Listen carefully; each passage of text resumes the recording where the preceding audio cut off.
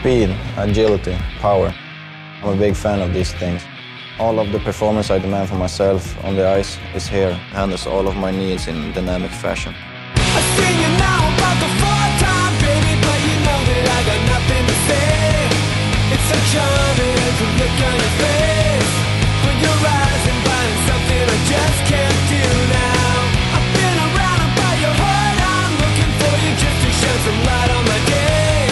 Feels like ages since I've been on your way. I've been caught up with a handful of new sensations. All right, folks, it's time for another episode of Roxy Fever. I'm your host, Jackson McDonald. We're kicking it old school today. Vyas is with me here, as usual. And we also got day one OG, number one on the enemies list and number one in our hearts, friend of the show. Day minus one, if in one way to look at it. Yeah, truly. Yeah. It's JD Burke. JD, how's it going? Oh, I'm doing all right. It's all-star break, which I appreciate. Good for even if you, I Thatcher don't- Demko and Thatcher Demko didn't pull a groin in the shootout challenge, so I'm happy too. That's always nice. That's always nice. I don't really cover the NHL as much, but I do some news stuff. So, should be a respite Sure. from that for at least a weekend. And, even if I don't cover it, I'm a hockey sicko, so I'll be watching it all the time anyway. And now I get to focus on, other endeavors, let's call it. And, Sure. for me, that probably means watching college hockey. Let's go. No, that's great. Yeah. It's No. a change of pace. You can't It beat is. that. I totally get It's that a sickness. the great thing Get about down the with the sickness. the great thing about the All-Star break is that you just get a break from having to care about every game or whatever's going on in the immediate vicinity in hockey. Like I when I was doing it all the time, like when I was managing editor at Canucks Army, I loved the All-Star break because it was just like, oh, awesome. Okay, for 5 seconds, I can not pay attention. Oh, I don't have to do one of those fucking recaps. Holy hell. Exactly. Yeah, I that used to kind of thing. hate writing those. Those are the Holy shit. worst. Yeah. I don't know if I ever actually admitted this on the show, but I am going to now. Breaking news. I once did I did the ultimate thing that my haters would have a field day with if they had known at the time. I did once write a recap for a game I did not watch. I didn't. It was a East Coast game against the Florida Panthers that I thought was a home game against the Florida Panthers, and I was at my friend Seth's house doing fucking timing X band practice, and I looked down at my phone That's and awesome. and I was like, the game is over. And so I just I was like, all right, I'm pulling up the fucking natural stat trick. I'm finding every single stat that I can talk about. I'm watching as much of the highlights as possible, and I will just go off of that. I'll find some funny tweets. I'll put those in there. And yeah. So I mean, that's pretty much they're in way better shape now doing the stanchies because they actually have a reason to do post games. Like before we had that before they had that, when it was just just write about what happened or whatever, it was the worst. Just fucking engagement farming shit. It was terrible. Yeah, Jacob Magno was on the ice for 4 goals against, and in spite of this, he played 1945, all of which with the Sedines. Eric Goodbranson had a minus 15% Corsi. It's somehow mathematically never happened. impossible, Yeah. but the somehow Canucks did it. have Well, and that's the found a other thing way. about the All-Star break too, is up until basically this year, I guess you could include last year as well, with the Bo Horvat trade, but up until this year, there was also just no reason to pay attention to the All-Star game, even less of a reason than you'd normally have as a Canucks fan, because it just the Canucks were terrible and they usually didn't send that many players to the All-Star game. And we terrible in we pretty such much a shouldn't have been sending one. No, they shouldn't have. It's like Vinny Trocheck showing up at this one. It's like, buddy, what are you doing here? But Yeah. the That's thing the about kind the of Canucks, affirmative action I don't like. for Italians. Yeah, correct. Yeah. Or no, would that be Russian? I don't know. I Some don't type know. of bad European. He's spiritually Italian. Yeah, To yeah. I me. mean, Because he's a he's in Vinny. Florida? Yeah. Yeah, because he's a Vinny. Yeah. Yeah. And also that, there was another um Italian guy who played for the Florida Panthers for a while, I think, who I used to always get him mixed up with. I'm not gonna bother Roberto trying to Luongo? remember. No. Frankie Vetrano. Yeah, it wasn't Frankie Vetrano either. It was a while ago. But it doesn't matter. Does not matter who it is. No, not at all. Not And gonna I waste mean, time the on other it. thing about those Canucks teams is that they were bad in such a non-compelling way because, Yes. like, Yeah. who were they going to sell? Like, we We only just had talked Brandon Press about. for 1 year, so there's only 1 year of that with some compelling awfulness. I was Yeah. gonna say for all the wrong reasons, but like, who would the Canucks sell in a lot of those seasons? Like, oh, Jordy Ben for a sixth. Yeah, totally. Like They were only compellingly bad in the sense that they were compellingly bad usually in the off season. Like mhm. like that's when they would go out and make like the Oliver Ekman Larson trade or whatever, like do something spectacularly stupid. Like they were compelling in the different ways that they would make the worst thing, like the worst move they could possibly make over and over again. But like the on ice product was never even, yeah, like you said, like never even bad really in a compelling way. Other than like, when they would occasionally get blown out like 10-0 or something, or have the worst penalty kill of all time or close to With, it. with JD coming on, I was thinking about how, like, yeah, the originally plan was to have you two and Elliot on, and how our first Yeah. episode ended up being, uh, our first episode ended up being celebrating Good Branson getting traded, That's right. and Yeah, it's so like antiquated for me to think about how awful we thought he was. I mean, like, he was awful, sure. but Yeah. like compared to the years that followed him before this year, like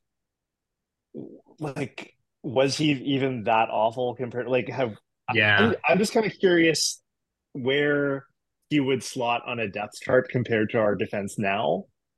I don't know. Just like I'd love to see how far the gap is between our team right now and those awful teams we've been Well, and it's sitting with for funny 10 years. because like there's two things about Eric Goodbranson. The first is it's not so much that he was like uniquely bad, because he wasn't really. He was just kind of like a Well, I would very. push back on that. Like I thought he was a his pretty last standard bad defenseman. well, his Like, last season, he had like the worst Corsi, the worst expected sure, goals, but the like when worst, he you was know in what I mean? Vancouver. Yeah, I yeah. mean, yeah. When he was in I think he Oh, was Vancouver, really? he he Oh, was was okay. I didn't yeah, realize it was yeah, yeah. that bad at the Yeah, end yeah, there. I remember because I went on the radio and I said that. I said he might be the worst defenseman in the NHL. Right. And then there was a controversy because a very normal person on Canucks Twitter was saying that I'm going to face litigation for that Oh take. yeah, that was awesome. So for an Oh entire yeah. that weekend, dang Samantha Chan. yeah, Like, yeah. always throwing that laugh around.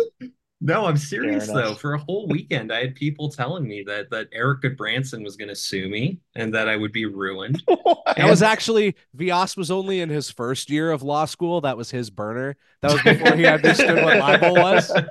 He hadn't gotten to that Libel's chapter second. yet. Yeah, we did libel in 2L in Year second two? year. Nice. Yeah. Yeah, hell yeah. No, that was hilarious, man, because I was like, I tried to follow it to its logical conclusion. And I was like, hold on a second. Like, what would he sue for? Like, what would the case be? It was the Like, libel dude. um oh man. yeah, no, that was brilliant. The what I was gonna say though is that for me anyways, like the reason why Eric, because like, okay, yes, Eric Goodbranson has had some seasons where he was really bad. He's had some seasons, most of his seasons, where he was more like just regular bad. Daryl Sutter got him to be good. Yeah, and then he had the season with in Calgary where he was good. But the thing with Eric Goodbranson for me was always that he was attached to the fact that they traded Jared McCann for him, and like I was Wow, mad long about time that. ago. I think way before most people were. Like I was mad about it on the day it happened. I was still mad about it when he was in the AHL in Florida, and like I feel like now, like or maybe not so much now because the Canucks are good, but like a couple years ago, everybody else caught up because Jared McCann hit like, if not his ceiling, like very close to, um, if you had told Canucks fans in 2016 that one day Jared McCann was going to be leading an NHL team, a playoff team in goals with like Mhm. 40 or something, I they was would gonna be say, yeah. insanely pissed. But And the draft pick that was not used on DeBrincat, but it that could the have been. Canucks would have used on DeBrincat. Yes. And you know what else is funny about that draft pick, JD, is that Philip Hronik was also on the board when they Oh, would have no made shit. that pick. Yeah. So Fancy they that. yeah, they I mean, and we'll talk about Lindholm in a minute here, but like uh obviously I am no longer like mad or think that the Philip Hronik trade is bad the way that I did at the time that they made it. But when they made it, I was basically saying, and you could still basically say, like, if the Canucks the Canucks could have just not traded Jared McCann and not traded that pick, and they wouldn't have had to trade a first round pick for both Elias Lindholm and Philip Hronik if they just hadn't made that trade. And if I remember correctly, too, you said like maybe a year after it happened, you were like that trade can set you back 3 years, like making a good Branson for McCann in a pick trade. And everyone was like, that's stupid. You're dumb. I hate you. Usually Redacted how that yourself. went. Yeah. And it's like, that trade happened in what, 2016, and the Canucks are going to make the playoffs for in a real season for the first time. And it's 2024. So Yeah. you like underestimated it by like I was two gonna say, thirds. I think I was charitable. Like you could sell me on 5 years, and that's pretty much how long as it's been. And the Canucks are just getting back to the playoffs. And Hey, even with the not Roenick so. trade too, like one Yeah. thing I wanted to say before, sorry, Sure. Diaz, I didn't mean to cut you Yeah. off, but like I don't think we have to do revisionism about the way this team operated last season and at the deadline. Like Sure. that still was an ill-advised trade. And in the same way that a lot of the time you'll do good process and get bad results, Yeah. you can do bad process and get good Good results. You know, results. it's Yeah. a really random sport. Hmm. And ultimately, like I think in some senses that Roenick trade still might hurt this team. I could You see it. know, Yeah. just the way they've used Mhm. him, he's in line for 7, 8 million. You Yeah. know, and Yeah. can this team sustain that, especially when he hasn't shown that he can drive his own pair? Well, I have my skepticism, right? So, Sure. Yeah. you know, I Well, don't and think you have to be too hard on yourself about that one. oh, and I'm not, and I think it's one of those things though that's funny. Like it's a very like I think it's a mistake to just because it's so similar to the mistake that people made for 8 years or whatever when Jim Benning was the general manager. Uh, like I don't think you get very far by just comparing the Canucks against themselves, because it's like, oh, well, if the goal is just to be better than they were, over most of my adult lifetime, then the goal would be don't be basically the worst team in the NHL for 8 years. Yeah. And that is not a good enough goal as a sports franchise.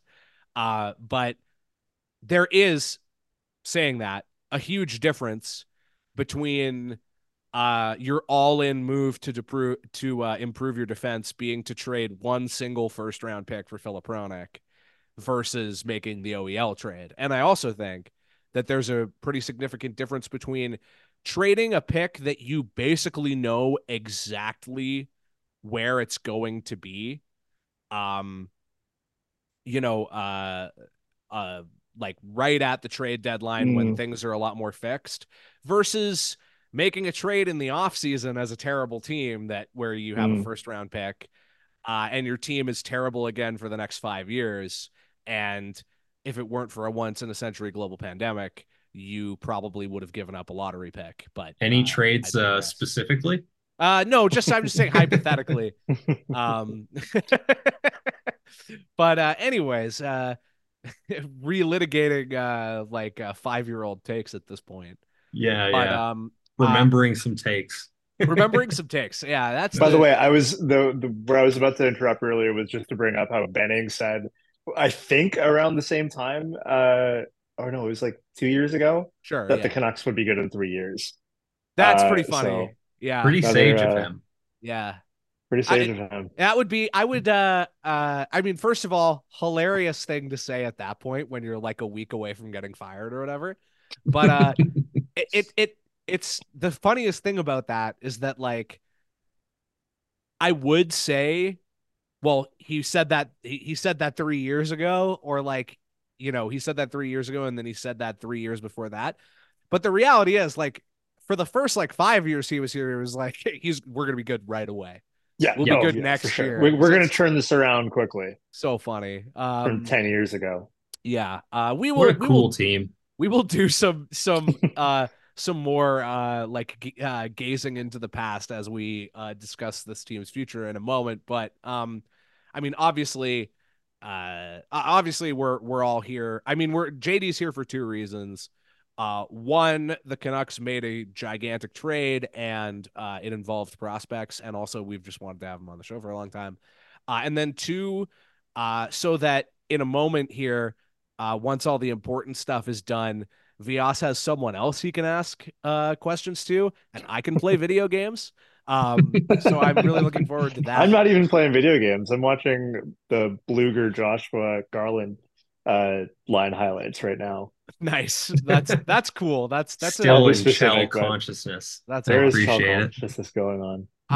But I mean we've talked for a moment here for sure off the hop, but we've kind of made a point this season to get the scandal corner segment out of the way, or out of the way at the beginning of the episode, so that we don't have to end on a bummer note all the time, as this show that is like not serious 98% of the time.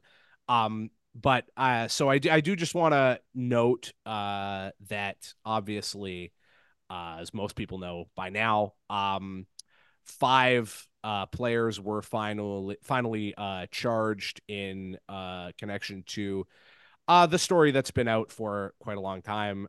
The content warning, everyone, the sexual assault that the 2018 Canadian World Junior team was involved in. I believe the players are Alex Formanton, Carter Hart, Mike McLeod, Dylan Dubé, and Cal Foote. If you're looking for a Canucks connection, obviously, son of Canucks assistant coach Adam Foote.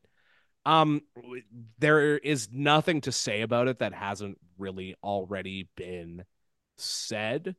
But I obviously do just want to note that obviously we are aware of it and it's terrible, and we will stay updated as like actual news and information comes out. But the question that I wanted to ask you, JD, as somebody who has made a living off of prospects, scouting, researching prospects, and also comparing prospects of different leagues. I Something that I would be interesting to get your take on is that obviously there is Sidney Crosby was just asked about it today. Like there's always a hockey culture angle on this that seems to usually be the first thing that comes up. And obviously that is a perfectly reasonable angle to look at things through, because we know that hockey, the sport at large, has a problem with misogyny, has a woman problem, has a toxic masculinity problem, whatever term you want to use. But sometimes I think, at least from my observations, there is that talking point when it comes up. It can sometimes obfuscate the fact that it is really specifically, like, over and over again, the worst stories tend to come out of the CHL. And I don't think it is a coincidence that the same week that this drops, we get more information about the CHL class action lawsuit that is happening, alleging, numerous awful hazing incidents. And obviously, that history goes way back. And we know there's a lot of stuff or a lot of stories, anyways, that we've heard for a long time. And so I guess my very long-winded question that I'm getting at here is like, as someone who looks at, knows a lot about prospects, obviously makes a living off of it, and has to know a lot about prospects from every possible feeder league into the NHL. Um, do you agree that like it seems to be uniquely bad coming from the CHL? And is there any reason you can think of why that might be the case? Well, I wouldn't say that it's isolated to the CHL. I mean, Certainly we not. had No. we had Yeah. Bowling Green had a hazing Sure. incident that Austin Swankler, who actually played in the OHL and was an exception to play in college, that he, Interesting. I believe, was the whistleblower on that Right. whole incident, and he was granted the ability to transfer in season to North Michigan. Wow. So that one is still pending. The details are still unknown, but there is a hazing case with that school. Right. In terms of the CHL, I mean, you also have the QMJHL incident. I believe that started at the beginning of this season, maybe Mm-hmm. September. And I think it's prevalent because, I mean, like, I think the youth plays into it. Sure. Yeah. So you have this cycle of violence and reciprocity and sexual violence and entitlement and as it's visited upon you, you try to normalize it by visiting it upon others, and it creates this really brutal cycle that we see materialize in events like the alleged incident that took place with the 2018 team. Mm-hmm. I mean, to your point, curiously, the NCAA players weren't at that event. If you wanted to use that to kind of build the case that it is uniquely bad in the CHL. But I think, some of it is Seward incentives. I mean, Sure. this is a league across the board that is behind on, and I don't want to tie this to hockey issues. Like that's not what I'm trying to do at all for posterity. Sure. But Yeah. like they are behind in every respect. Yeah. So this is a part of a broader picture of ineptitude, of arcane thinking, of just being behind. And so, I think we should be careful with the idea that this is exclusively a CHL problem, and I Sure. don't think that's Yes. what you suggested. No. Yeah. But it is uniquely bad in the CHL, and I don't think it's a stretch to suggest that at all. And to that point, like with the NHL, Gary Bettman was at the podium at the All-Star game, and he said, we don't have a problem, yada yada yada. Yeah. Which I mean, far be it from him to lead on any subject that isn't keeping the Coyotes weekend at Bernie's Yeah. up in the desert. But like, I think the argument that a lot of hockey people fall back on is, well, hockey is like any other part of society. And like I suppose that could be technically true, but that's not aspirational. Yeah. And Sure. like a level of acceptance and it's almost flippant in its own way. Definitely. It's like until it becomes a problem at a surplus level with us, we don't have to address it. We don't have to take accountability. We don't have to be leading on this subject. And so I think, we talk about the CHL, we talk about how it relates to other leagues. I think the NHL's lack of leadership on this issue is also a pervasive element within this conversation. And, if that's the attitude at the very height of the sport, how can we expect people within the CHL who typically don't have, better than a high school education? They've come up in the environment that has produced the NHL. Without that, am I making sense? Like, if they don't have the leadership from the highest echelon of the sport, how can they find it within themselves when they don't have that capacity? And when they have come up in this environment that has, if not been a culture of silence, has altogether encouraged it. Yeah. And so you need someone, it could be Gary Bettman, it could be Marty Walsh, it could be the CHL commission himself, to lead the way. And I think that absence of leadership is really at the heart of this issue. I mean, like, absence of checks and balances has been a problem in the past. And I think when you try to draw comparisons between the CHL and Europe, well, a European junior team has to operate within the capacity of a SHL team or a Liga Absolutely. team or a Yeah. KHL team. Yes. If you go to college, you have executive boards. You have, like Northeastern hockey doesn't operate independently. It operates within a board. They are answerable to people who have not been a part of this culture, who have not grown Yeah. up in this culture, who have not been Absolutely. subjected to this culture. So I think the isolation of the CHL, the reciprocity of this cycle within the CHL, and the absence of someone who is removed from this process to kind of take a step back and be like, holy crap, is this how we're doing things? It all contributes to this. And it's really grotesque. And, you know, I've been saying this for a while now, like heaven forbid, but if I had children, I would have them going the college route, Absolutely. genuinely, because like for one, like on the hockey level, which is immaterial to this discussion, the CHL is miles behind. But not only do I have to reconcile that, I have to reconcile the possibility that in this hypothetical, my son could be subjected to this stuff because hazing isn't in the past for the CHL. These events like in 2018 are not that far in the past.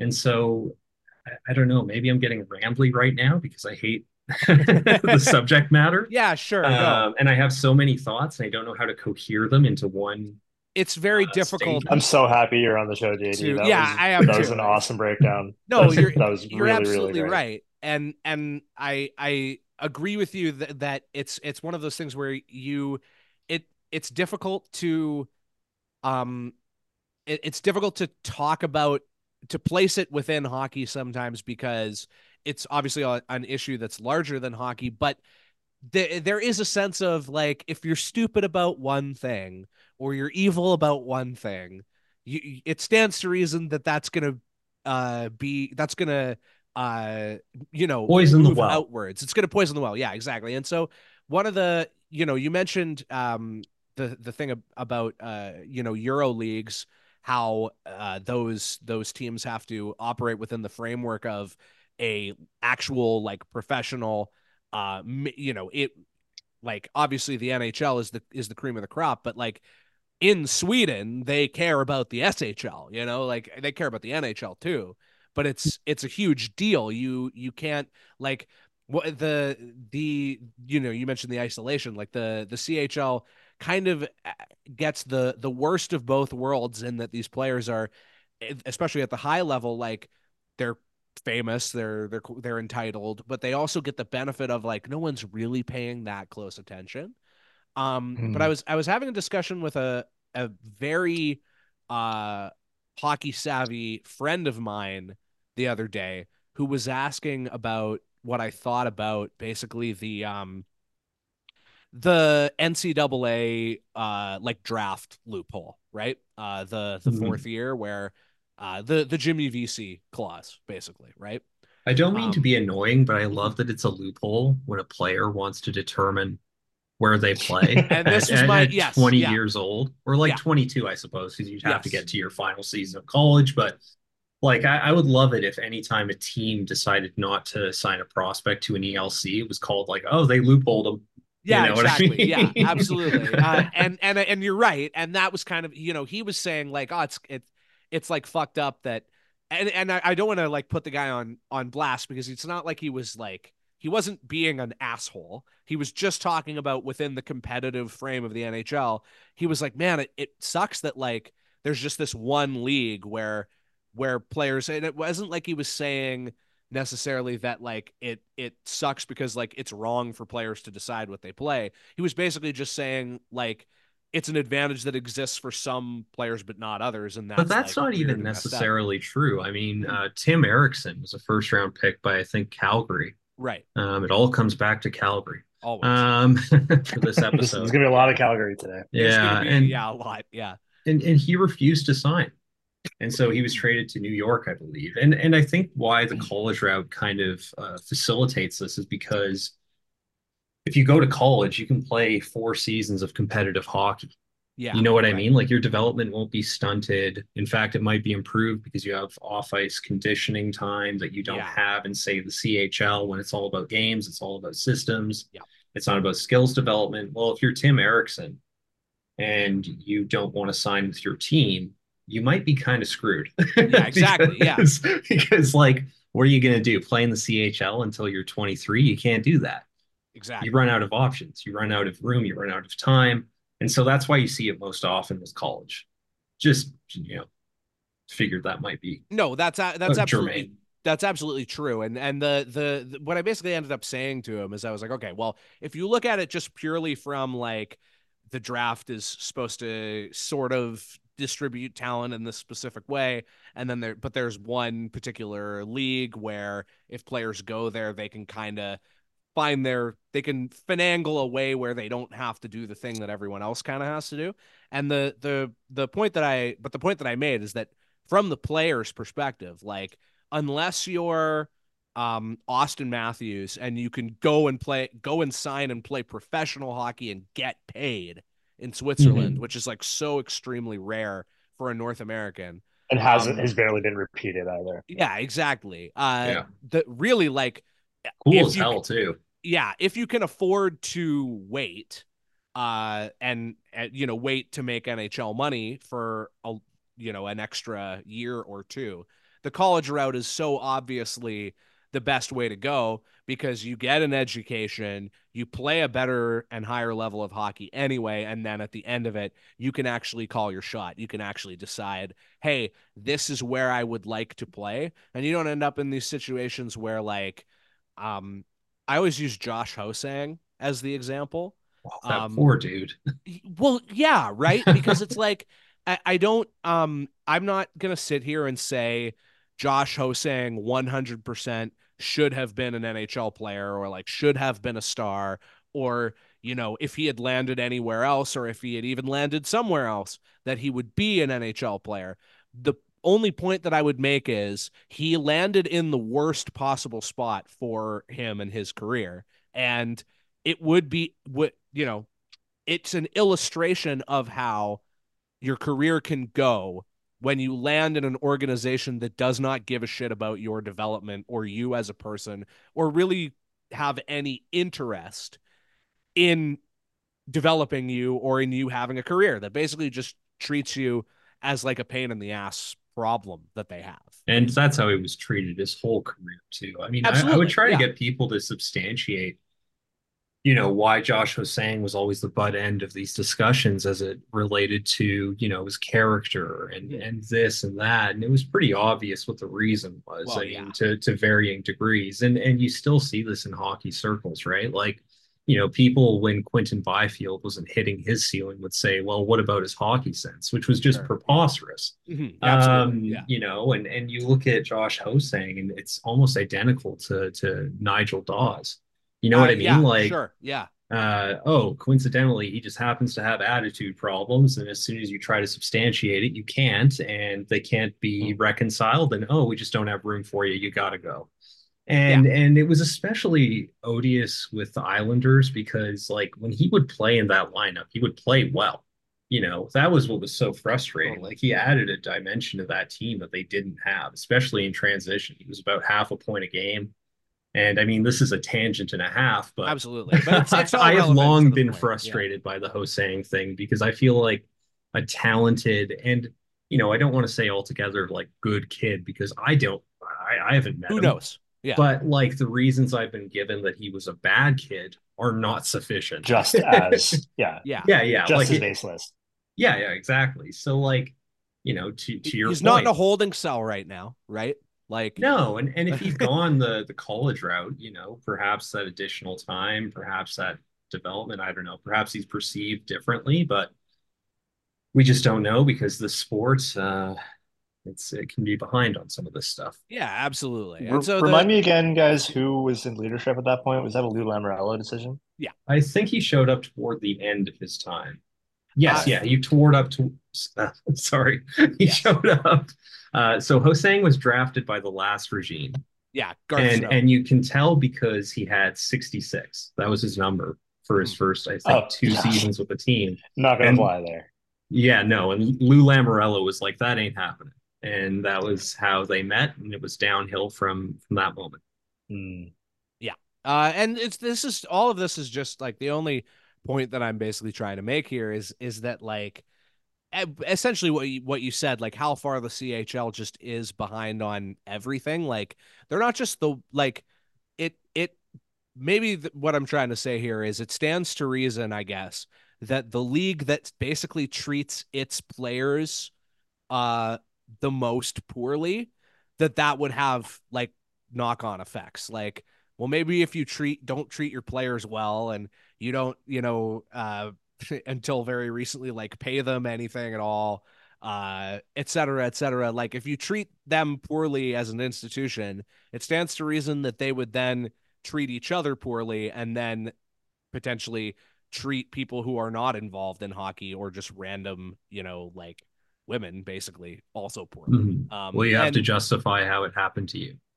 well, yeah, exactly. And that's more than enough time on that. But the one other thing that does need to be like that I do think we should just comment on because it's so glaring is obviously the Flames, and it was just the Flames. I did mistakenly for a second think that the Flyers did this as well, but it was just Calgary. Basically running interference for Dylan Dubé by saying that he was going on mental health leave, which is a hell of a way to spin. I have to surrender myself to the police for crimes I am alleged to have committed. That Um, one, This Jesus is really Christ. small, but it's like there's so many different announcements that a team does in the social media, and there's a very small portion of that that a team will put a graphic out for. Because they want to be a bit more flashy with it. It's more important and it's really big.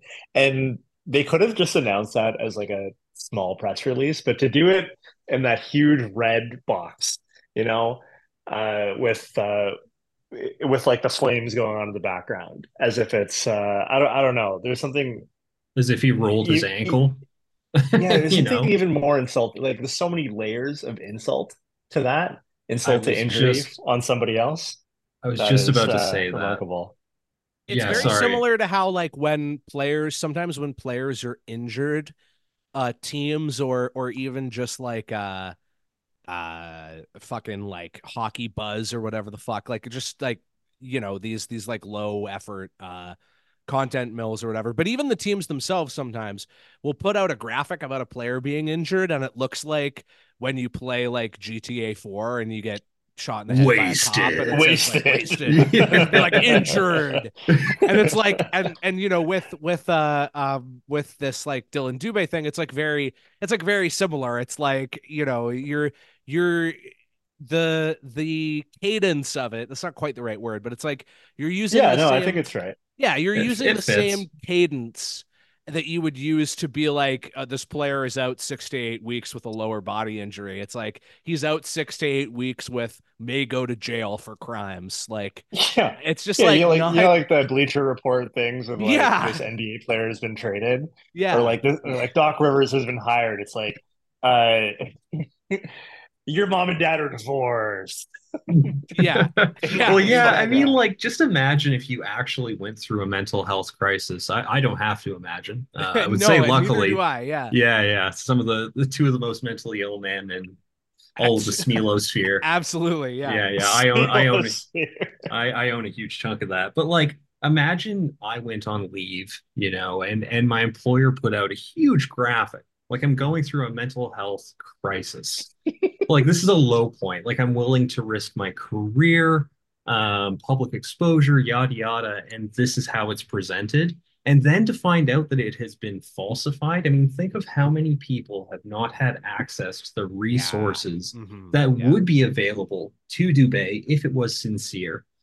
And like Yas said, there's just layers to why this is so grotesque. And then to find out in the end, the Calgary Flames followed up by saying we didn't know what was going on. And it's like, okay, so there's two ways I can look at this. You are either just dumb as shit because everyone else could put two and two together, or Mhm. you ran obstruction, and you're lying now. You know Yeah. what I mean? Like it's just so bad in so many different respects, and just ugh. Yeah, Like it's like I hope we they Yeah, don't get know grilled what if a for this. exactly. flame what if a flame actually does go on mental health leave? Oliver Oh, Schilling, yeah. And they do that again. well, that's the worst part is Oliver Shillington did for Yeah. 1.5 Oh, seasons, Yeah. and he just right. returned to the lineup. Yeah. Fuck. Yeah. Imagine You're how right. he God. Yeah. feels. Yeah, and Yeah. it's really it's like you said, like because we don't know exactly how this happened, but whatever was going through their heads when they made this decision, it's nothing good.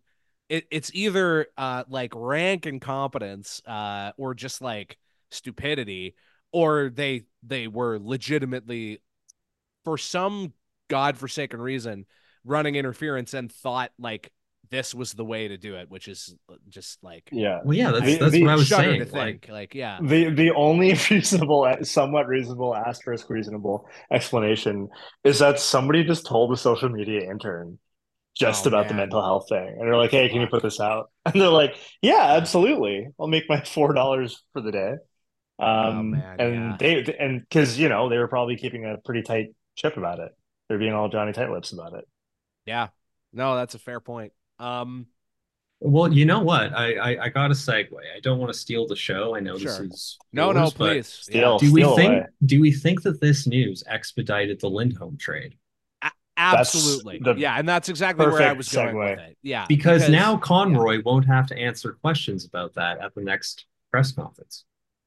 Yeah. Still Yep. got No, you're Still right got it. because and I especially like we've returned to this theme over and over again about, kind of comparing like because obviously we made a habit of comparing everyone to Mike Gillis because, like it, we will never forget 2011. We will never forget Mike Gillis, and we will never be over it. And obviously, also we've made a habit of like comparing the current regime to Jim Benning because how could you not? Um, but one of the things that we've kind of returned to over and over again is like, you know, Mike Gillis was not in the Stonecutters.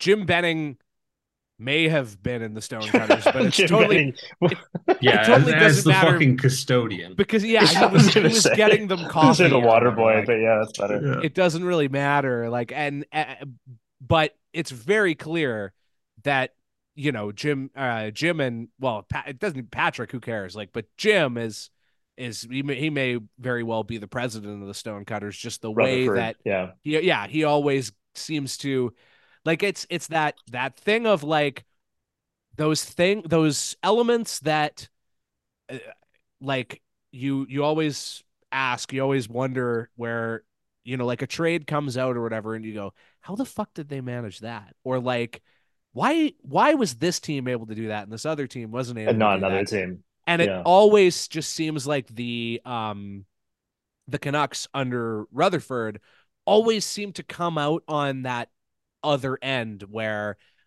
it's like, setting aside the whether the trade itself is good or the asset management is like where it should be or whatever. There's always there's always this sort of air of like, like they managed that and somebody else didn't. And obviously the most, like, the clearest example of that um Beauvillier. is the Beauvillier trade. And that was very similar circumstances, not as bad, I would argue, like not Fill me in on that again. I might be missing something unless it there's was the Corey something very Perry obvious thing. here. So Corey Perry got Oh, like kicked out of Beauvillier to the Chicago. yeah, Right. Beauvillier to Mhm. Chicago Yeah. because Corey Perry, that, like, the day before, the day prior, Corey Perry gets Yeah. like, you know uh fired, demoted, whatever, like his contract's terminated. We still don't really know why, but we do Well, know. there was one theory that was put forward and then kind of walked back Yes, yeah. by John Scott, Right, which I yes. think the less we say about it, Of course, yes. yeah, Well, we've I think I forgot discussed that that that at was some John point. Scott. Oh my Um goodness. yeah, of all people. yeah, pretty funny. All that goodwill done. Yeah. I mean, it was a while ago, honestly, with a couple of other things, but the he there's a scandal in Chicago, the one team that like really just cannot afford more scandals, and within like 24 hours, I mean, obviously, it's not just that there's a scandal, there's also cap implications and everything. But all of a sudden, the Vancouver Canucks get off of what is it, almost $5 million? No, it was Or was it 4.15. 4.15? I thought it was like 4 point. I thought it's Garland that makes 4.9. Is that I'm getting them mixed up with 4.95. Garland. Okay, yeah. Yeah. So, but that's a lot of money, and it's just gone in the blink of an eye with no retention, no real like not a lot of pain.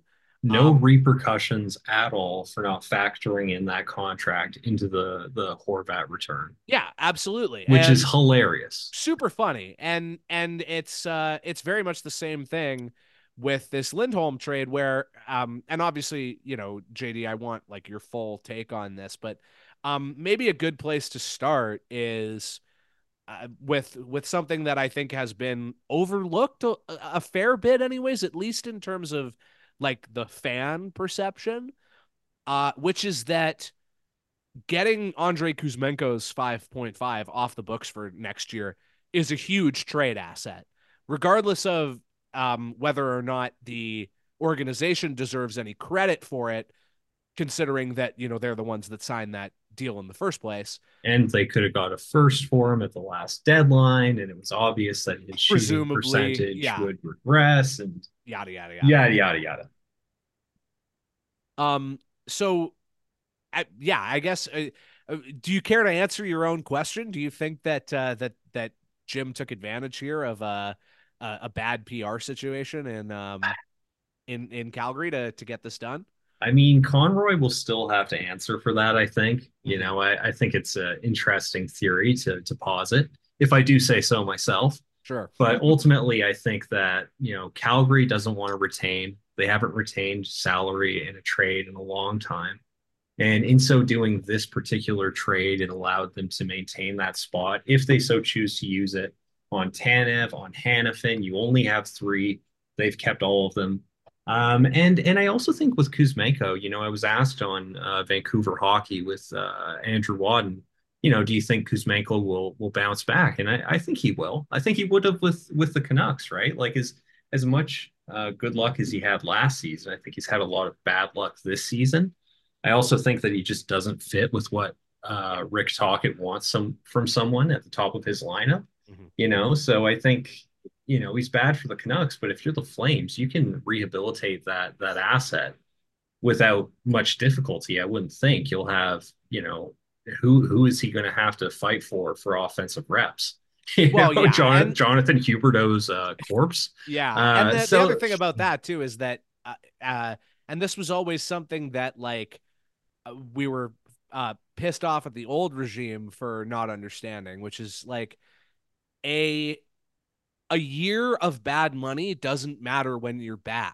It doesn't matter Mhm. when you're not in a competitive window. If you're bad for a year, you just fucking, be bad. You have this bad deal, but then it expires, or you can, take the lemons and turn them into lemonade by retaining half, and all of a sudden your overplayed, underperforming winger becomes a reasonably priced reclamation project or which whatever. is funny because that's what happened with Sean Monahan with Mhm. Calgary, who was Mhm. shipped out with a first so that they could sign Nazem Kadri.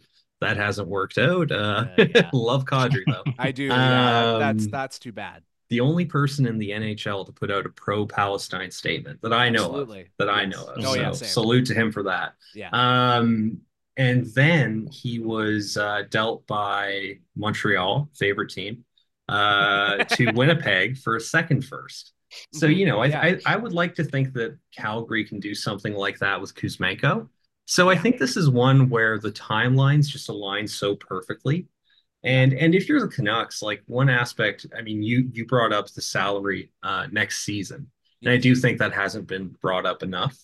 But I also don't think it's been brought up enough that they are competing with the Edmonton Oilers. They are competing with the Right. Winnipeg Jets, the Colorado Avalanche. I mean, this is a contending team now. This is how they have to operate. Mhm. And they jumped the market on this premium asset. And you look at the centers. Once you take Lindholm out of that pool, Monahan goes for a first. I mean, that ought to tell you all you need to know about the pool of available talent. Yeah. So It you also, I know, think, tells you a lot about the price that they, about whether or not the price that they paid for Lindholm was reasonable. I which mean, I think it mostly was. I like I've seen some yeah, people suggest that it was like, oh, we got him for nothing, and it's like, well, no, not necessarily. If you want to like use the Bo Horvat trade as an analog, it's almost identical to returns. I mhm. mean, Bruce Stevets is superior to Ratu as an asset. The first round pick that Calgary is getting is better than the one the Canucks got. You know what I mean? Like it's roughly identical though, and it fits the same trend as Ryan I O'Reilly. actually, You know what I mean? I Like, would push back against that though. I think the Canucks got a better first round pick for Horvat than the one that yeah, Calgary's going to that's get. is that Yeah, what? yeah, okay. Oh, sorry. Yeah. Yeah, Okay. that's what I No, I meant. agree. Yeah, you're right. So like No, the sorry, idea I that they understand. got him for a song like just Mhm. doesn't pass the smell test for me. Yeah, It's about reasonable for both sides, and you know I think the fit between Lindholm and the Canucks is what makes this a really great addition for this team. I mean, you look at this lineup. If JT isn't going, if Pedersen isn't going, that top six is getting cratered right now at even strength. Mhm. And for all Lindholm's flaws, and I do think he was a distressed asset. I mean, this is someone who was on pace for I think like 15 goals on the season Yeah. leading up to this trade, and that's just not sufficient for the sort of return that Calgary got in this deal, usually. But Mhm. his two-way impacts have not declined to the degree that he can't drive play in a matchup role. And this gives the Canucks options or optionality, as people love to say now, uh, Yeah. materially, fundamentally. Yes. Um, so you know, you can put him on the first line with Elias Pettersson. You can shift him to the wing. You can put him on the second line. You can move Miller up to the first line. Like you have so many different things that you can do with this top six now. And what's really curious for me is going to be like how the Canucks operate with this new look top six. Mhm. And further to that point, I mean, a lot of people talk about Rutherford inheriting that team in Carolina. In what was it, 2006 when they won the Stanley Mhm. Cup and he built a second line out of whole cloth.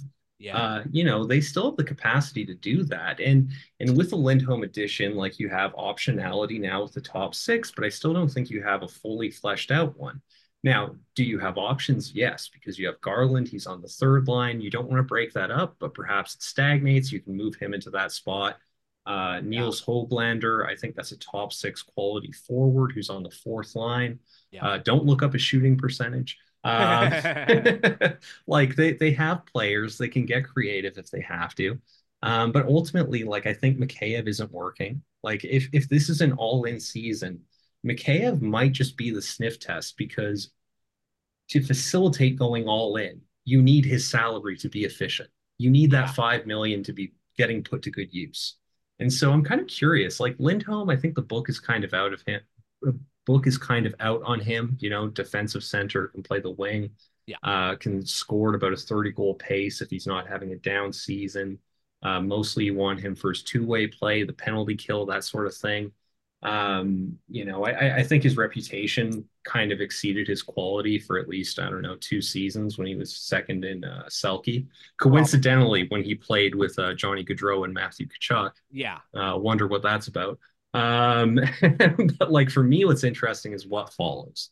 Mhm. Because you have this team, and I've seen a lot of talk about like, oh, they're frauds. Like I can't believe people are still doing this. Yeah. No, it's Kind of telling on terrible. themselves almost because like, yeah, at a certain point, this team was, you know, I would say about a neutral possession team. And Yeah. those teams don't necessarily go on to win Stanley Cups most often. Most often. The last month, they've controlled play at I think 58%. Yeah. You know, like you have to update your priors. And I don't think people have. And I also don't think like, look, I'm an analytics guy. This is well established. Sure. You can't properly evaluate a team that is leading the league in leading ice time. What a sentence. Yeah. 100, like At five 150 on minutes. by 150 minutes. Like there's no precedent for that sort of adjustment. And We've I brought think this up before. Like it's you cannot get a proper sense of what a team's true talent is like with regards to underlying numbers if the score effects are that out of whack. It's impossible. oh yeah, of course. And like you can get into the reasons why, but I think it's mostly well established at this point. But like, I just what do people want the Canucks to do? This is a team in first place. That's when you go all in. That's when you do. Yeah. And so, Lindholm is a great start to that process. I know they want Chris Tanev. They should get him if they can. I saw the Zadorov rumors, and that was interesting to me because if you look at who's easy to move out in terms of salary, like that would be the person. Yeah. And he hasn't played all that well the last month. I think it was telling that he got benched against St. Louis. Carson Soucy returns to the lineup, and suddenly he's pretty expendable. So that's something to keep an eye on. Um, I just, yeah, I like this trade. I like the fit. I like what this signals about the Canucks, and I'm really curious to see what follows. Yeah, so I mean there's a lot of different things to chew on there, I think. The I guess what the place I want to start, I think, just because it's the sort of thing that interests me the most, is I, something just in Vancouver that we do not have to do. And I cannot stress enough is the thing where because an asset or a player is out the window, it is now like useless or not that good to begin with or whatever. So I did want to just take an opportunity here to talk about Hunter Brustevich and just get your take on the player that the Canucks gave up, because I feel like this guy went from, he's having this amazing season, and all of a sudden it's like, oh wow, like we got another first round pick basically, to Mhm. oh, he's not going to be anything. Which I mean, in all likelihood, he won't, because that's what happens once you get out of the first round. And he was taken in the third, right?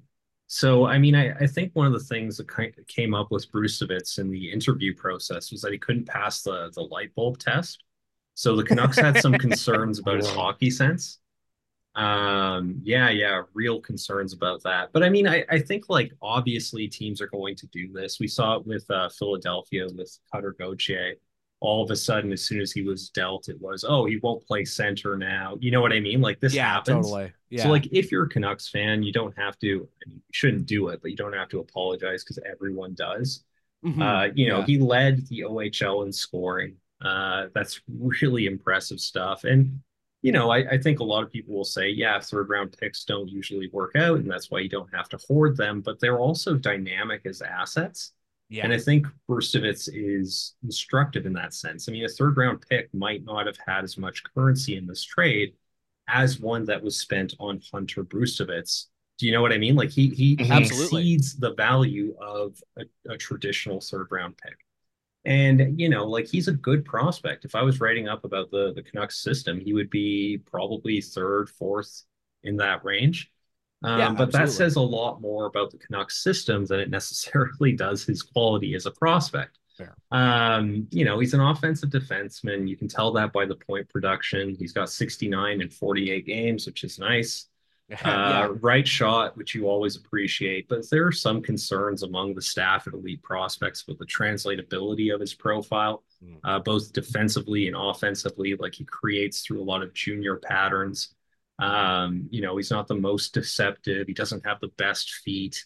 And that's not to crap on him on the way out, right? Like that's just the reality. Once you get out of a certain range in the draft, you're only getting players with flaws. And Yeah, for and sure. And you it's like know, there are plenty of guys who have, like I more than I do certainly, but like if not Sam Girard, then certainly like a Sam Girard type has been described as having these problems and then gone on to be like a very valuable NHL defenseman for a team for a long time. So it's not like, I think what you said about the third round pick, like how Brustevich has more value than a third round pick would.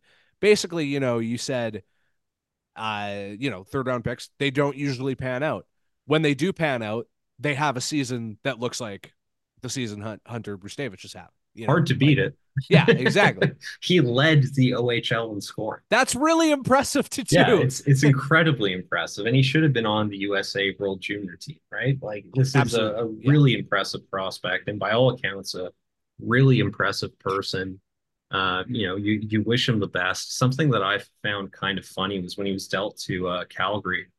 Jeff Merrick was doing his radio show, and he said this could be the next he said he's the Adam Fox of the OHL. Yeah, which is so funny because Adam Fox was drafted by Calgary and refused to sign. To bring it full circle, he was an NCAA loophole. That's right. Yeah, that's funny. Also a third rounder. So, but no, I mean, like, the Canucks prospect pool is worse off for not having him, but it's not critical. You know what I mean? Like, this won't make or break the system. And Verlander is having a down season. His scoring is not up to the level you would expect of a draft +1. Yeah, we got to talk about him a little bit at some point, too. Oh, geez. That's not going to be fun. I just want to say something that comes across silly at first, but like, people who have been sort of shitting on the trade, or at least talking to me, I think, a little bit too much about the downsides of it. They keep bringing up the other R word, rental, of Louise Lindholm being a rental, and the first R word, picks. Just to be clear, is rebuild, right? Rebuild. And people have been saying it like a bad word. Yes. And look, there's a time that you need to get a rental. Yeah. Sometimes you don't have a tuxedo and you have a wedding, you need to wear a tuxedo too. You're only going to have to do this like once, maybe twice in your life, where you have to rent one. Mm-hmm. Yeah, they cost a lot of money, but you need it. It's a necessary piece for what you're trying to do. And maybe this market's not used to getting really good rentals. I mean, look at I'm thinking of like 2004 and 2011. Mm-hmm. The rentals and pieces we got weren't that big. I mean, I'm looking back to 2004. Lapierre. Lapierre. What was Marty Ruchinski and Jeff Sanderson going to do? We've kind of been we've had some very underwhelming trade deadlines, or just, I'm going to count this as a trade deadline, even though it's 30 days away. But it's the part of the year when the arms race starts happening, and like, this is the greatest rental that we've ever gotten. And I would say that is probably true. Yeah. Yeah, it's no Sammy Paulson, I'll say that. And I also think that's the bar's low too.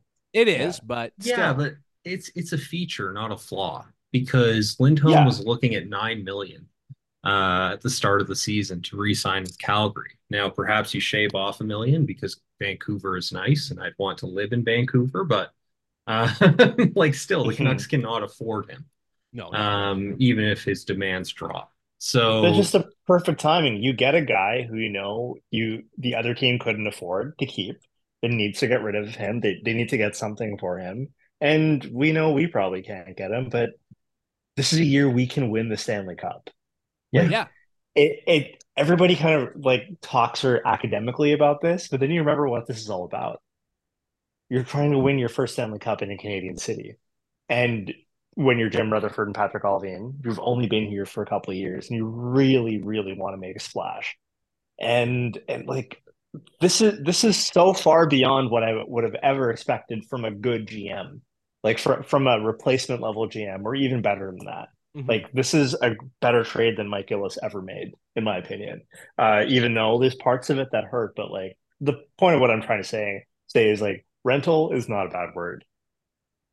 No, it's the good R word. And the good R word. Yes, that's right. And the you used the tuxedo metaphor, Vyas, and I want to return to that because until I got married, the only tuxedo I had ever worn in my life was of the Canadian variety.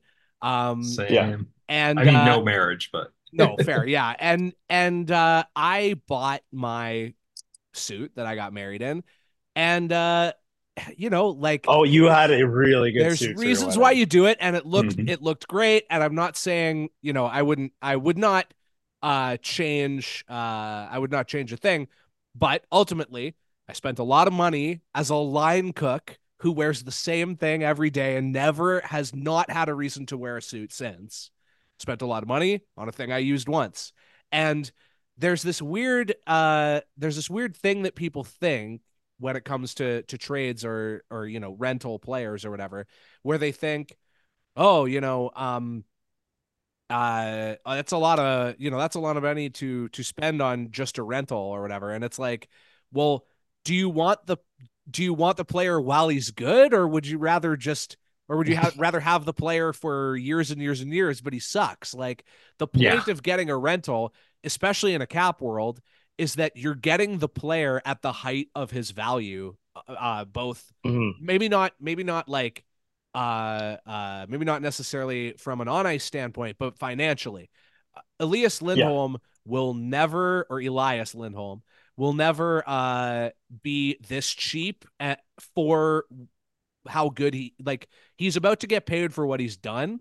And right now he's getting paid for what people thought he could be however many years ago, right? Mhm. So Mhm. so yeah, I mean, Mhm. I Mhm. don't think that it's Mhm. and especially when you add in the Kuzmenko cap hit thing to it as well. Um, they didn't just get a better player. They didn't just upgrade. They also gave themselves more flexibility next year. And part of the reason they were able to give themselves flexibility next year is that Elias Lindholm is a rental. He is not on a long-term contract. Um, and so yeah, like I don't know. I think there's been a lot of criticism, or at least just a lot of like second guessing that doesn't really line up with reality, or doesn't really line up with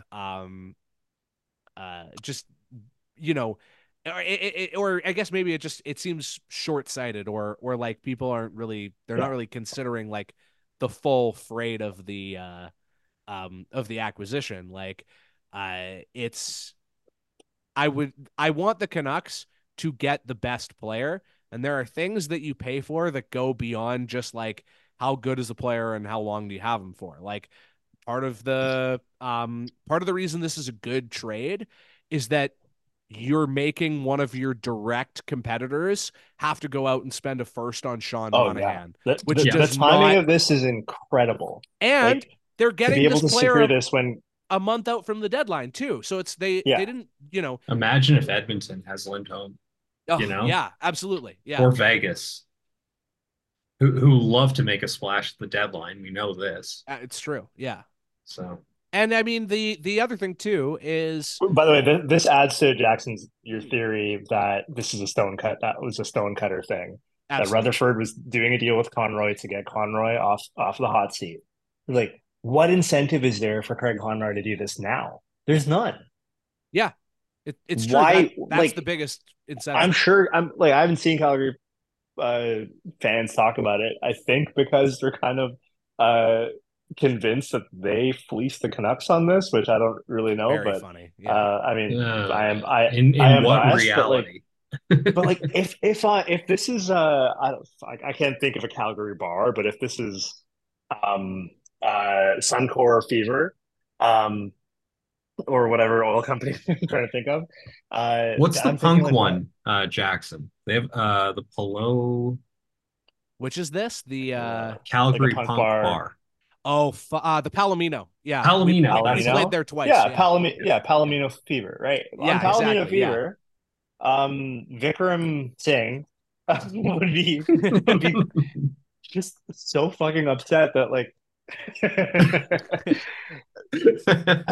I would be raised I'd be doing a tantrum right now. I was like, why the fuck couldn't you wait at least, even 2 weeks? Like knowing that Boston, like knowing this is the arms race, like, and this is probably Yeah. the best forward that was okay. Maybe okay, Gensel, and then my sleeper pick is Crosby, as a forward that's available for trade.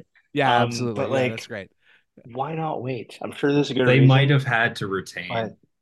which Well, they yeah. just don't want to do, and Oh, okay. instead they got an asset in Kuzmenko. That's my thought anyway. Yeah. And Okay.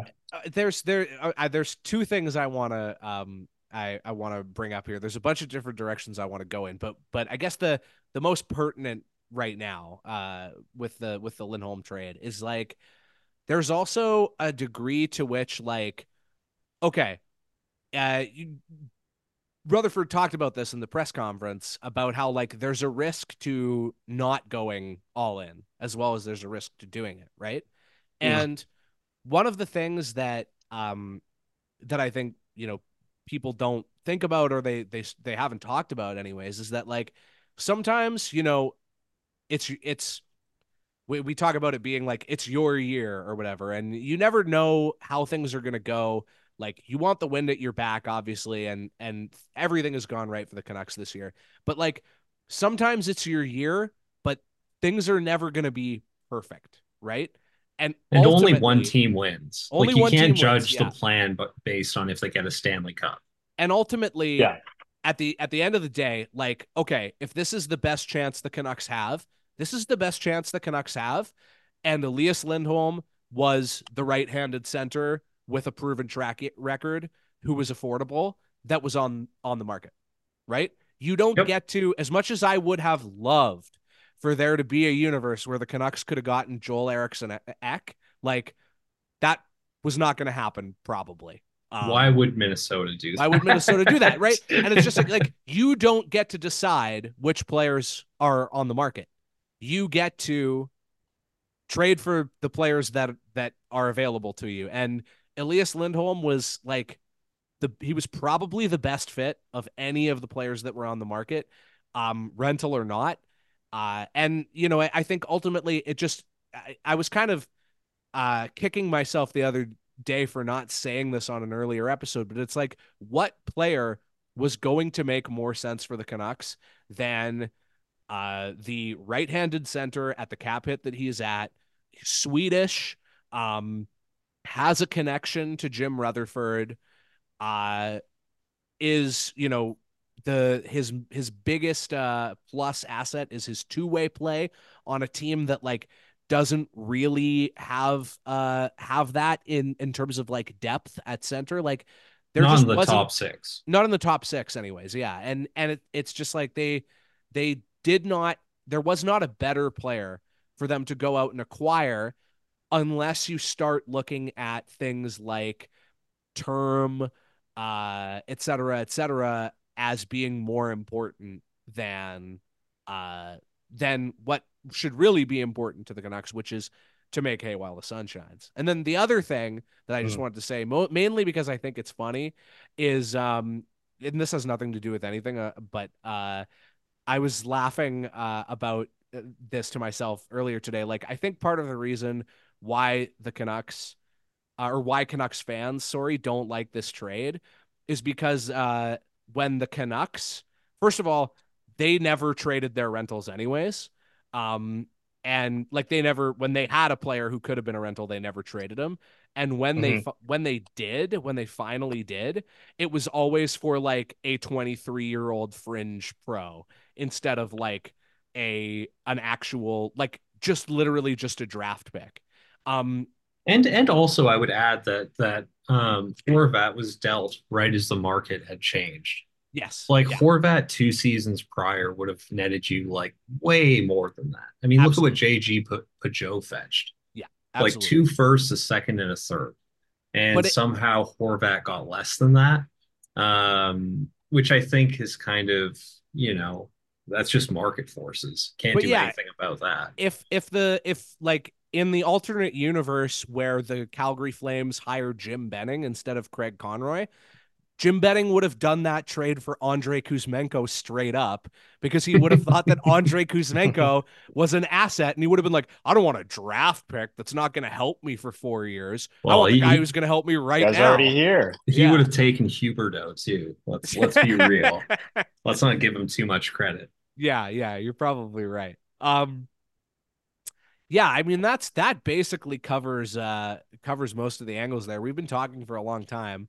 Um I have I think a question I want to end on, one I want to go out on. But before I do that, Vias, I just wanted to give you an opportunity to do like any of the just all everything you ever wanted to ask about hockey, but Oh, were too I afraid of didn't. looking stupid or whatever. Like, Oh, just if there's any question that you would normally interrupt me to ask that you would like to ask a fuck far me. more knowledgeable and keyed in person, I want to give you that opportunity to do So See, if Corsi I are on ice shot attempts. that. So this includes misses, this includes blocks, Jackson's this includes laughing, but I'm writing this down for the sixth time. Fenwick I'm is I'm just laughing because misses. I've done this. Fenwick. Hey, okay, I know this one. I know this one, guys.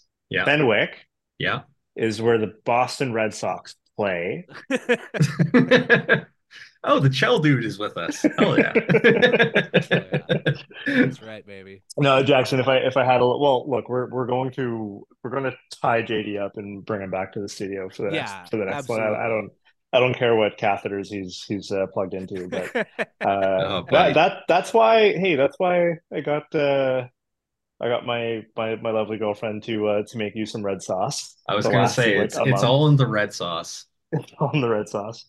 No, Jackson, if I did a little bit more preparation, I would have had a few. But No worries, no this worries. isn't a question. This isn't a question, more of a comment.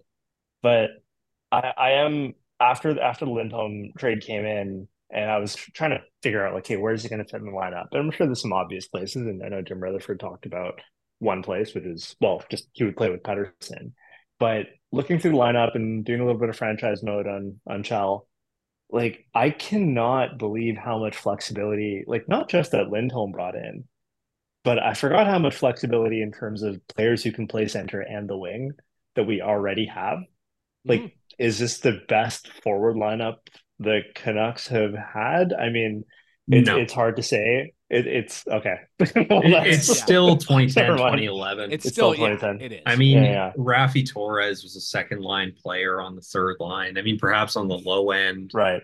Max Lapierre. I mean, Okay, he yeah, was that on the was a bit. opposite end of that spectrum because of All right, that was Malhotra's a little bit eye. far then. I take it back. Yeah. No, I Well, mean, Uh, like it's not but that far it's off not though. that Like, far off when you consider, or when you like, if you don't adjust for like the ways that teams have changed how their lineups are, right? Like, because right. I think you could say, oh wow, like uh Lindholm, Miller, and Pettersson are the three most skilled centers they've ever had in their lineup at the same time. And I wouldn't necessarily disagree with you, but teams didn't really start doing that until like Right. fairly recently. And so, like well, the um Penguins, that would be my one pushback. They well, yeah, had but Crosby, Malkin, and Stahl, that's true, I suppose. But then but they it traded wasn't Stahl. sustainable because you can't have that much tied up in one position.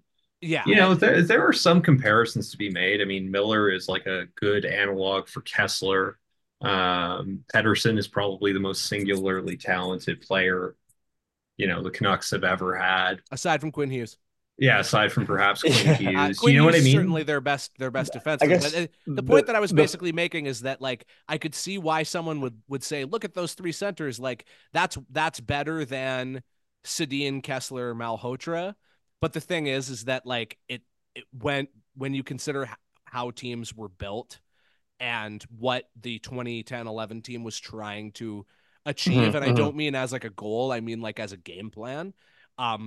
It's different because they had they had a different thing that they wanted out of their bottom six, as most teams did. So yeah, I do still think it's the 2010-11 It was team a that's different the league back then too. Yeah. yeah, but I do understand the point that you're making. Like, this is a team talent wise that ranks with any Right. and the thing is, the crazy thing is that was true like last year too. It's just that none of the pieces fit together, and it's very clear that fit is one of the primary things that this front office Made cares the about and difference. Yeah. thinks about. Well, And just it's to make made sure a I get it huge through, difference. Yeah. the main point of what I was trying to say there is like that was kind of an aside point of like, I'm saying, do we have, is this the best forward lineup we've had? But I cannot believe how much flexibility we have in the line. Like I know the Drake and Joshua line, whatever you want to call it. Yeah, that third line, the Blue Garland Joshua line. Like, yeah, obviously right now we don't want to toy with that, but chemistry changes. And lines get hot and lines get cold. But like I can't believe how much flexibility Rick Tocchet has to move the players around. Now, like even more so now with Lindholm. Um, I mean, I don't know. to your I point, haven't seen that before. It's really exciting to see that. And the fact that we fucking got Lindholm, it feels like a miracle in how good he fits with this team. and to your point about the flexibility, I mean, even the third line, Suter used to be the center for it, and it Mhm. played Yeah. just as well. You know, like that's pretty cool. Okay, Yeah. my just like totally out there prediction for how like when they acquired JT Miller, it was like, oh, they're acquiring JT Miller to he's going to To be piss you off. well, yeah, no, That's right. specifically Yeah. that, but To get they're Jackson on TV. we're yeah, exactly. Thank you, you beat me to it. They're gonna get JT Miller so he can be Bo Horvat's winger, right? And then he ends Yeah. up being Elias Pettersson's winger, and then ends up being uh for all intents and purposes, their long-term solution at center instead of at second line center instead of Bo Horvat or whatever. Um, my like off the wall prediction for what Lindholm ends up being is he ends up being the center on the what is currently the Bluger line, Yeah. and Yeah. plays with Joshua and Garland, and unlocks Garland's like what should actually be like genuine top six scoring potential as a puck hog who has never really gotten to play with a non puck hog but Mm, very very talented center of Lindholm's caliber. That line would have a 75% Corsi. I agree. Yeah. Like so actually. to connect my 2 points about the Mhm. flexibility and whether this is a better forward lineup than 2011, like yeah, 2011 we had two pairs of twins who were generational talents together. So you couldn't have like it was a built-in lack of flexibility Yeah. for whoever you were going to pair them with because you had 66% of that line was already determined. There's only so many things you can do with that. Mhm. But here, like it's even more flexible. There's so many different arrangements that I could see the top nine be put together, and they would all be amazing. I was gonna go off on a limb and say they'd all also have Greg Corsi, but I still don't know what that means, so I won't say that. But like, but but it's You can have it's Fenway. just so open. It is. No, I'm more of a Mariners fan, JD, I but won't I appreciate it. I won't push back I won't push back on that at all because I actually do think this is they have a unique amount of flexibility here for them and their team history. And it's also just really cool that they went out and got the guy, which is a thing that they just Yeah, which have not been never able to do. happens. Yeah. Yeah, Um No, they so did the thing. my yeah. final question, JD, just as like a teaser for the future here. Now Mhm. that they went out and got what I think was probably, I always said go out and get a center. That's your biggest need because any center can play wing. Any Yep. center can be the skilled winger you need if that's what you end up needing. Like it was always Except the for Tage flexibility. Thompson. Yeah, yeah, apparently, One yeah. exception. You can like that's why go with center first because of the flexibility. But now that they have Lindholm, and as you mentioned, there are some intriguing salary shedding options with Mikheyev, who I actually do think would have at least not negative value. Same with Zadorov if you look at the right if you go to the right team. And obviously Canucks have not been shy about getting off their mistakes. I love that they're not afraid to look stupid for a second. Um, I guess my biggest question would be, well, it's a two-part question. One, what's their biggest need now? And two, is there a like player you have in mind that would fit that need? Well, I think the second line is probably the one Achilles heel of this team. You know, that might be overstating it, but it's perhaps like a relative weakness to contending teams within the NHL. So, you know, I look at the options and Pavel Buchnevich's name has been out. I mean, PJ has been Yeah. trying to drum up that for a while, so I don't want to steal his bit, but you know, I like him. You know, Adam Henrique was someone that I had time for prior to this trade, but he's also played a lot on the wing in Anaheim, so perhaps you can revisit that. I mean, Frank Vetrano, also in Anaheim. Mm. And he's not the splashiest name, but look at what happened when New York acquired him. I think this was 2 deadlines ago, and he was on the second line, and he put up a boatload of points, and he doesn't get recognition, which might keep the price down, but in terms of his quality, like he can score. I mean, If nothing else, he can score, doesn't and he Frank has a speed. Vetrano also have that quality to him that's like I cannot find the right name. Like there's a name that I should be comparing him to that's just not sticking in my head right now. But like, Brandon Peary. well, yeah, a little bit. But like, doesn't he have that vibe to him of like a guy that people were saying for like a decade had the potential to pop off, and then just eventually, maybe doesn't do it over and over again, or doesn't have the like doesn't have a Marchessault style career, but has a Marchessault style season where it's like, oh yeah, that dude just scored 40 goals because it was Oh, just like the Carter Verhaeghe. perfect. Yes, thank you. Yeah, Yeah, yeah, yeah.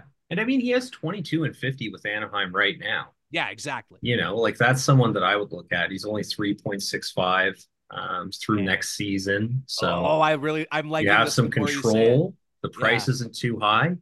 He can play center as well. So, you know, you'd have some Uh, optionality.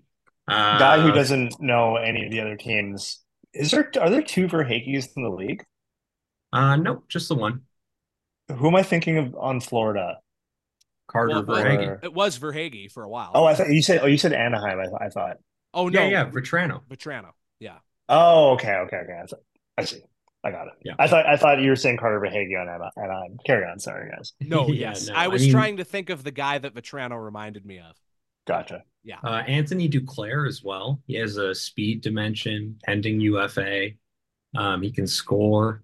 My voice is going. I We're like him almost a done here. lot. Um,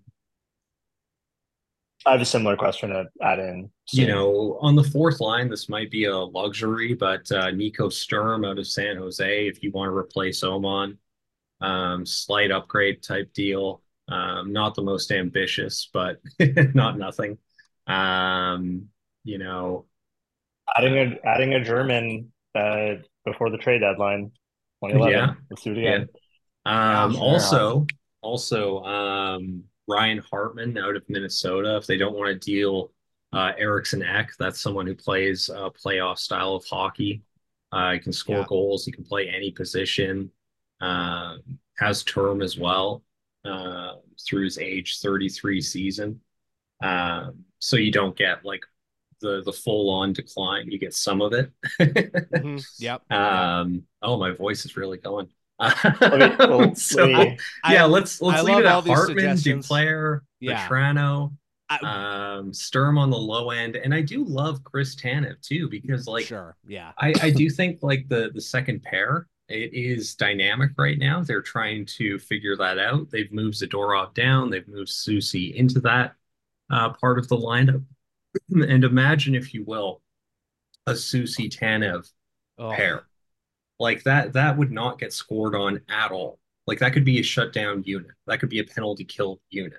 So, you know, Tanev would do for the defense like a very similar thing that Lindholm does for the forward group, honestly. oh, it Or you would can be fit him perfect. anywhere. It makes anybody Yeah, else good, no matter Yeah. what. absolutely. Okay, one That was what my very question was going to be. Oh, Is okay, yeah. that Damn it. when I see the D, I I'm a little Get afraid. excited. Like I think I got a little hot and heavy there, boys.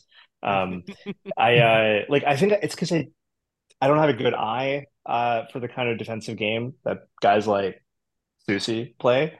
Basically anybody who's not Myers, Hughes, and Hronik. I don't know what their comparables are. Like I can't tell if there's a huge drop off after those players. Like uh Me we neither, obviously need honestly. more depth, but like do we need to get another top four kind of guy? It Like I wouldn't don't know. I'm hurt. just yeah.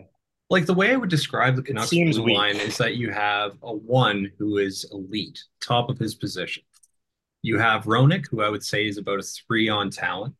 Then you have about three fives. So Sure, you yeah. have Right. Susie, you have Myers, you have Zadorov. They can all move up and down the depth chart, but the value would be about the fifth defenseman on the open market. So, Sure. Right. you Yeah, that's where know, I'm worried. That's where I'm yeah. So pretty so I worried do about think this team. Tanev would add something to this team. Um, and so apparently he could go for a second and a prospect. And if I'm the Canucks, hello, can I Oh, interest you please. in a lightly used Atu Ratu? Like something like that. Okay. Because this is the season to go all in, so let's fucking If do it. that's it, we have Speaking to. of top four, I have to finish on this. Yeah. It Okay. totally agenda driven question. Um, is now the time to get off of Tom Willander for something valuable before he turns into Oli Ulevi? I mean, not quite, but Okay. his first season in college has been rough. Like his points per game is trending as like the lowest of any first round pick in the last 5 seasons, and he's playing on a Very team that weird that scores a a lot. yeah, very weird that a guy who didn't score in Swedish junior can't score at a higher level. Very strange. Yeah, yeah. Well, the worst part is he's playing on a top pair at BU with the most dynamic offensive defenseman in all of the country. Yeah. So the more context that you add to this, the worse it gets. Yeah, very Um, Oli Ulevi playing, getting a half a point per game while stapled to the Kachuk, Marner, Dvorak line and junior vibes too. Yeah, But with yeah, Evan Bouchard. And I yeah, mean, like for me, like the expectation wasn't that he would put up a lot of points, but he also no, hasn't performed that well in transition. Like Mhm. his on-puck defense has been fine. He can still contain opponents. He can drive them outside. He's physical. He has a good stick. He's intelligent. But in transition, it's been so rough. Like the pace of the game has picked up because he's on a smaller surface and he is just not adjusted at all. And he has looked like someone who is struggling with that adjustment. So, Mm. you can't move off of him at this point because you have so much invested in him. And in much the same way that Brzustevich was a dynamic asset who Mhm. improved in value, Villander has declined in value. Yeah, that's fair. And so the impetus to move on him at this point is non-existent. Yeah, Lakaramaki, you could actually sell me on that. I wouldn't advise it because, like, let's say that this isn't the year that it comes together and this team wins a cup. Like, the yeah, only way they can extend that window is if they have cost-controlled talent who can make a difference. And absolutely. And that's why Lakaramaki is someone who could potentially do that. I personally think like if they can come out of this trade deadline with a like a Buchnevich type piece, like an elite, or I mean, elite might be slightly too strong, but like a very, very, very high end top six forward, another top four, and another top four defenseman, and they all they have to give up is basically they can do it without giving up Jonathan Lekaramaki, but having to give up William Nylander or William Tom Willander. Go get William Nylander, guys. That's what you need to do. Hell yeah. Freudian slip. Like if they only have to give up Willander to fill to get those two pieces, obviously they'd have to give up something else, but just basically the underlying thing is like don't have to give up Jonathan Lekaramaki. I say do it. I think he's the only guy that they should be like really, really leery. Like don't sell that piece unless you are getting a player unless you're getting like Joel Eriksson or something like a player with term. Yeah, Um, pretty much. I'm really low on Willander. I just data guy. Like I just think yeah, fucking do it. I don't If care. they took him at like 21 as opposed to 11, It'd be very different. yeah, Yeah, yeah, it's Vertanen-esque. it is. Yeah, Well, hopefully not entirely, but Hopefully sure. in only um, one respect, but yeah, Exactly. yeah, but it didn't take long for that to turn out poorly, and Zach Benson has been awesome in Buffalo as I predicted, and yeah, Yep. that's you could have seen that coming. Nobody. Yeah. This was awesome. Super like long, jam-packed one. This I was very fired up. I was very excited to have you on, JD. Thanks so much for Ah, joining us. thanks so much yeah, for this having was a me. huge treat. Anything to plug before we sign off? Oh, geez, I'm gonna die this month. And Yeah, not fair. even just for health reasons. Well, I mean, I suppose death is a health thing, is it not? Yes, yeah, I think But it no, we counts. have to do our NCAA free agent guide. We have to do a Nice. CHL free agent guide. We have to do a European Oh, free agent guide, all in the span of a month. I only contribute to one of those, but I have to edit all three of them. That's We just put almost out worse. yeah, yeah. Well, especially for the European one, with all love to my European scouts, Yeah, that's I fair. imagine it would be just as bad if I was writing Swedish, if not Yeah, a fair. thousand times worse. Yeah. So we've got that going on. Keep your eyes peeled for that. That should be at the end of the month. We just put out a new draft ranking, top 64. We'll have breakdowns of every trade at the deadline. We'll grade all the trades as well. I'm just gonna die. I I can't will I will I be can't dead. wait not for you to die. That's just a bonus, but for all of Yeah. that content to come out. Um I'm as glad that finally, came to the fore. When you're nice to me, it concerns me. fair enough, Like yeah. Um I'm just not used to it. that's that reasonable. era is over. It is, Yeah. yeah. The bit has died. Now it's David. Yeah, that's right. Yeah, now it's quads. Yeah. Who, by the way, Jackson, I don't know if you Mhm. saw this, but he Tell me. he he said the Canucks should go after Lindholm. That was Ah, his fair dream enough. pick. Yeah, no, he was right. The one Clip other it, thing, David. Clip it. as long as long, well, he's not Lindholm's not a goalie, so it's different, like Yeah, he can he's actually capable of being evaluate him. correct about it. Yeah. Yeah. Um, no, the one Tealoffs has last a 901 right now, by the way. yeah, absolutely. One last thing for us to plug, which is David is currently trying to call into the podcast. He's got some thoughts. He's got um some thoughts. the one last thing for us to plug is we did just do an episode up on the Sure, Patreon yes. about the Pavel Bure trade. That is one of my favorites we've done. Lots of good stuff in there.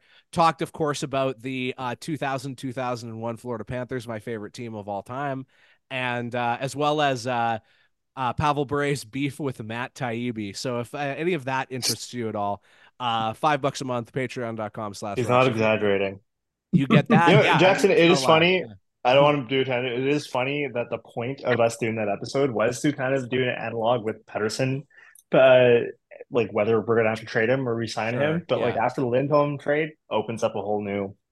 It We're, does. we're It's we're in a true. whole new street now for that. But we'll It, talk about that next episode. it is absolutely true. Really, the reason I did it is because I unearthed one quote having to do with the Bure Taibbi beef that was like just blew my fucking mind that I found it. So $5 a month, you can find out what the fuck I'm talking about. And you get all the other ones too. And there's quite a lot behind the paywall now, and it's some of our best stuff. So thanks for listening, everybody. Big thanks to JD for coming. Thank you so And much, JD. we'll Peace, we'll see peace. you all next time. We love it.